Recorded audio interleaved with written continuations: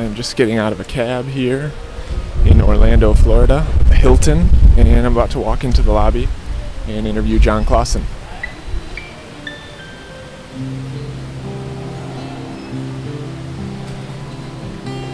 Let's see if I can see him. I'm looking around the lobby. I'm looking for someone wearing a hat, and I see him. And I'm going to go talk to them now. Welcome to The Yarn, a school library journal production. I'm Travis Yonker. In the fall of 2016, the picture book We Found a Hat was released. It joined I Want My Hat Back and This Is Not My Hat in a sort of hat-themed trilogy by Jon Klassen. Over the next 3 episodes, I'll talk to Klassen about those 3 books. One trilogy deserves another, right? First up, the one that started it all. I Want My Hat Back. I'm Jon Klassen, and today we're going to be talking about books that concern hats.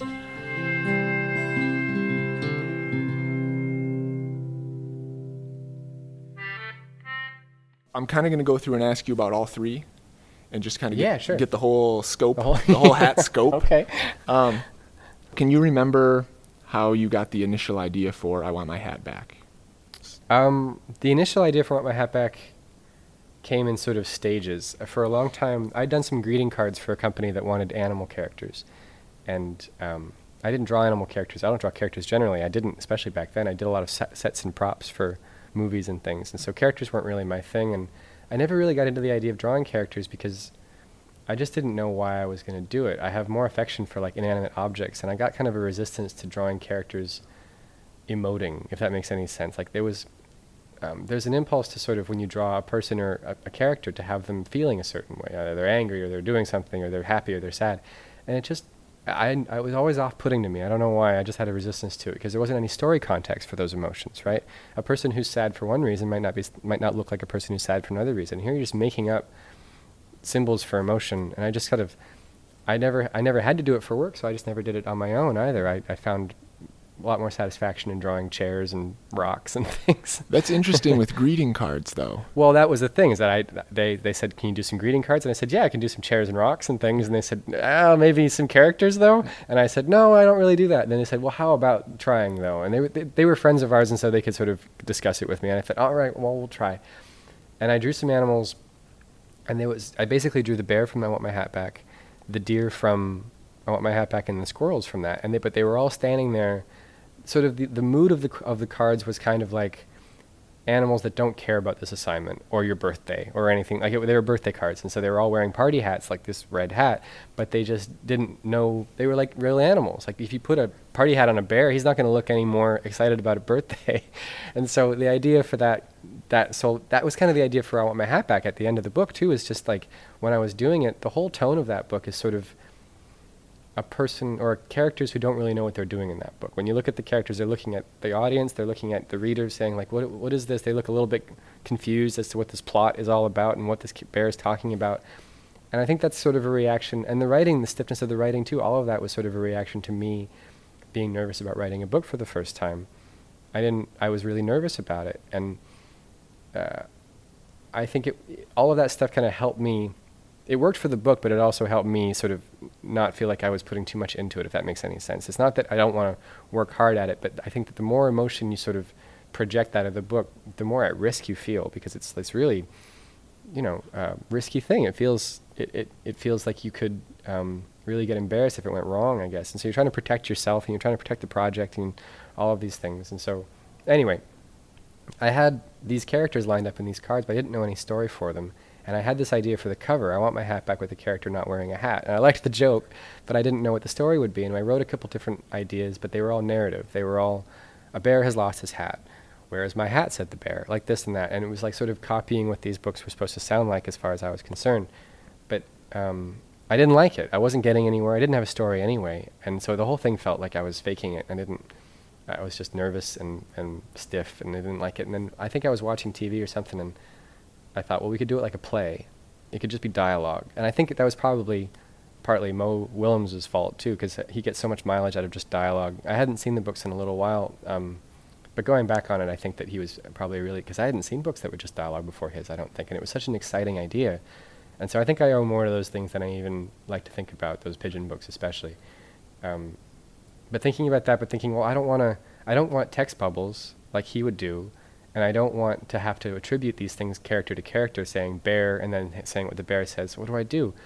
And I thought, well, we could do it with colors. If the characters are different colors, we can teach the audience the character means color, with just sort of how we arrange these animals in what order. That's why the fox goes first. He's orange, and orange can sort of teach you orange, and it's the most obvious color next to black. And once that was decided, the book, I didn't even have a plot. It was just that I started writing it, and as you're going, you're like, well, what can you use this for? Now they're talking to each other, but we're not narrating, so what is that useful? I mean, well, you can lie.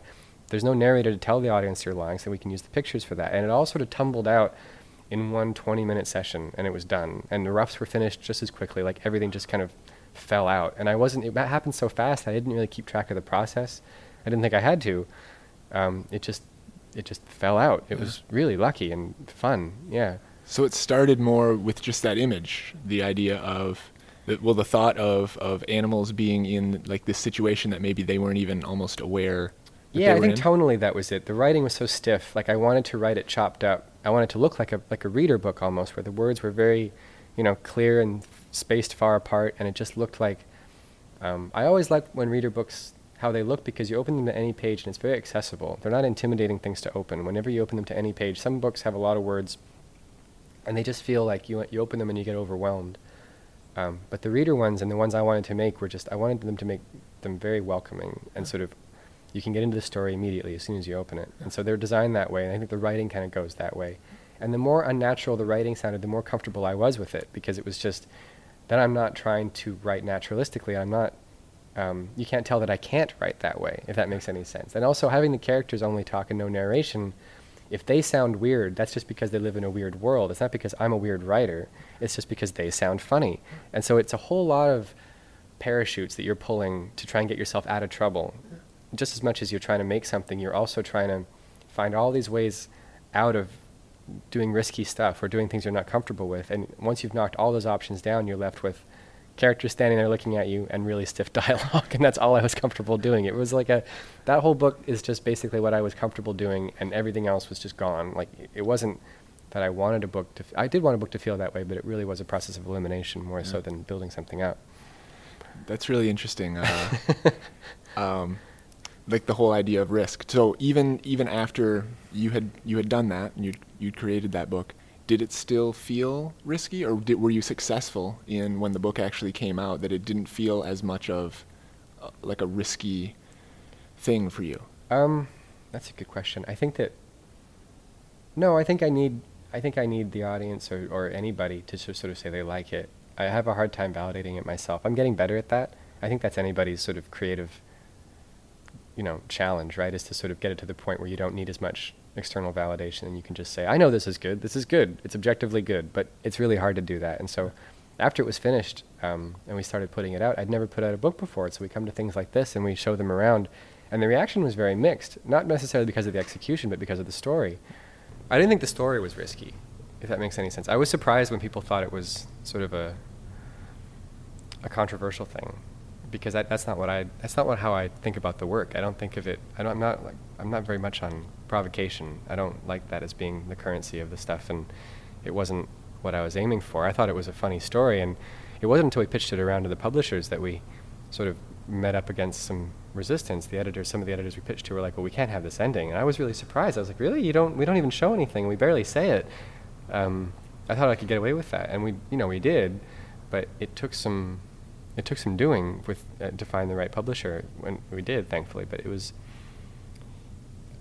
when it came out, I don't think I knew what I wanted out of it. I don't think I didn't have a goal for how successful it would be. I think putting out the book was as successful as I was picturing it being. So anything past that was gravy. I don't know if you can, and I'm not sure if you can ever own the success or failure past that point, because it's always a mystery, right? What connects and what doesn't. And so I think as long as you feel like the book makes sense, people understand what it is you were trying to do, whether or not they like it, past that, it's kind of, I think I've been lucky enough to sort of figure that out and not put too much stock in it. I haven't had to test it too much because we've been so lucky with the reception these books have gotten. Yeah. But hopefully, when it does inevitably, go bad someday, I'll be prepared to say like, well, I can't own that side of it because I liked the book, but it hasn't been put to the test too hard yet. Yeah. I'm always curious about the struggle between, like, when someone is making artwork of any kind, I guess. Like, there's one part of you that wants to be understood and wants your expression or your work to get across. But then I feel like at the same time, you don't want to kind of telegraph it for the reader. You want them to have their own experience. Right. A little bit. Well, I think those two things can meet pretty well sometimes, because when you're implying something, or when you're you don't say it, but you do everything but say it. When you do that with events, like when you do it with actual events in the plot, it's really fun, because you can ask someone if they understood what happened, and they can say, yeah, I know he ate him, or I know this happened, I know that had him. And it's harder to do with feelings, like with a general feeling that you want you to take. You can't really ask someone, how did you feel when you read it? And they say the right thing back to you, and so you know if it worked. If it's plot points that you're trying to imply, then you can get that encouragement and that feedback right away and understand if you communicated properly. But the more subtle you get about what you want to do emotionally, and how you want those relationships to come off, or whatever it is, and you can't, like, this is your best way of explaining it. You wouldn't even know what words you want to hear back. Then it gets trickier to know if you've communicated properly, I think. Right. Do you feel like your books are more subtle? We're listening to the rain falling on our roof right now. Or the air conditioning kick in, one or the other. The sprinkler system might turn on here. Yeah. In a second. Do you feel like your books are more subtle, less subtle than? I don't know. I like subtlety, so I think it'd probably be something I aim for. Yeah. I think so. Yeah. I think they're kind of both. Do you know what I mean? Like, I like to simplify it to the point where they're very, very clear, and you don't have any superfluous stuff, and so you know exactly what they're saying, and the words are very, clear, and the pictures are very clear. There's not a lot of external detail to the pictures or anything, and so the staging is clear, and all that stuff is clear. So it's not subtle that way. I like the subtlety to be in how the characters are feeling about those things, because that's interesting, right? You get these really clear moments of action or of plot points, but then characters' emotions about those things are often complicated things. And so I like the subtlety of that, because it's often not something I would know how to explain anyway. I know how I would feel in those situations and how I want them to sort of feel, but it's nothing I could write or even draw. But you can imply it with small symbols, or Right. The way they're looking, or the way you staged it on the page. Those can lead to subtler understandings of what these characters might be feeling about what's going on. Right. But I like to be really, really clear and not subtle about what's actually happened, Yeah. if that makes sense. Yeah. Things were going smoothly when a podcasting emergency struck. Hello. Hi. Is there the empty conference room we were using wasn't going to be empty for long. Uh-oh. Oh, I don't know. Is there a meeting at 4:30? Oh. Uh-oh. Uh-oh. We might have to set up somewhere else. Time to find a new place to record. Are you okay to just pick all this stuff up and carry it somewhere? I am. Should I peek? Maybe I'll peek out in the hallway just real quick. Next time on The Yarn, Is there okay. Jon Klassen takes us behind the scenes of his Caldecott Medal-winning book, This Is Not My Hat. When you look around you, what do you notice? What is the first thing that seems most obvious? Could it be that we are furry? Could it be that we're large? Could it be that you're not in your home, but are in fact in ours? We all are bears. Main goal is not to hurt you, but we all are bears. And that could be an issue, 'cause we're Thank you, Jon Klassen, for the interview. Thank you, Philip Stead, for our theme music. The song We All Are Bears by Tiny Folk is from the Free Music Archive. You can contact us via email at theyarnpodcast@gmail.com and visit us online at the School Library Journal website. I'm Travis Yonker. Thanks for listening. Around you, we all are bears. We won't care when they've found you. Just a pile of sun-dried bones lying in the grass. Come on and skedaddle if you don't want this to come to pass.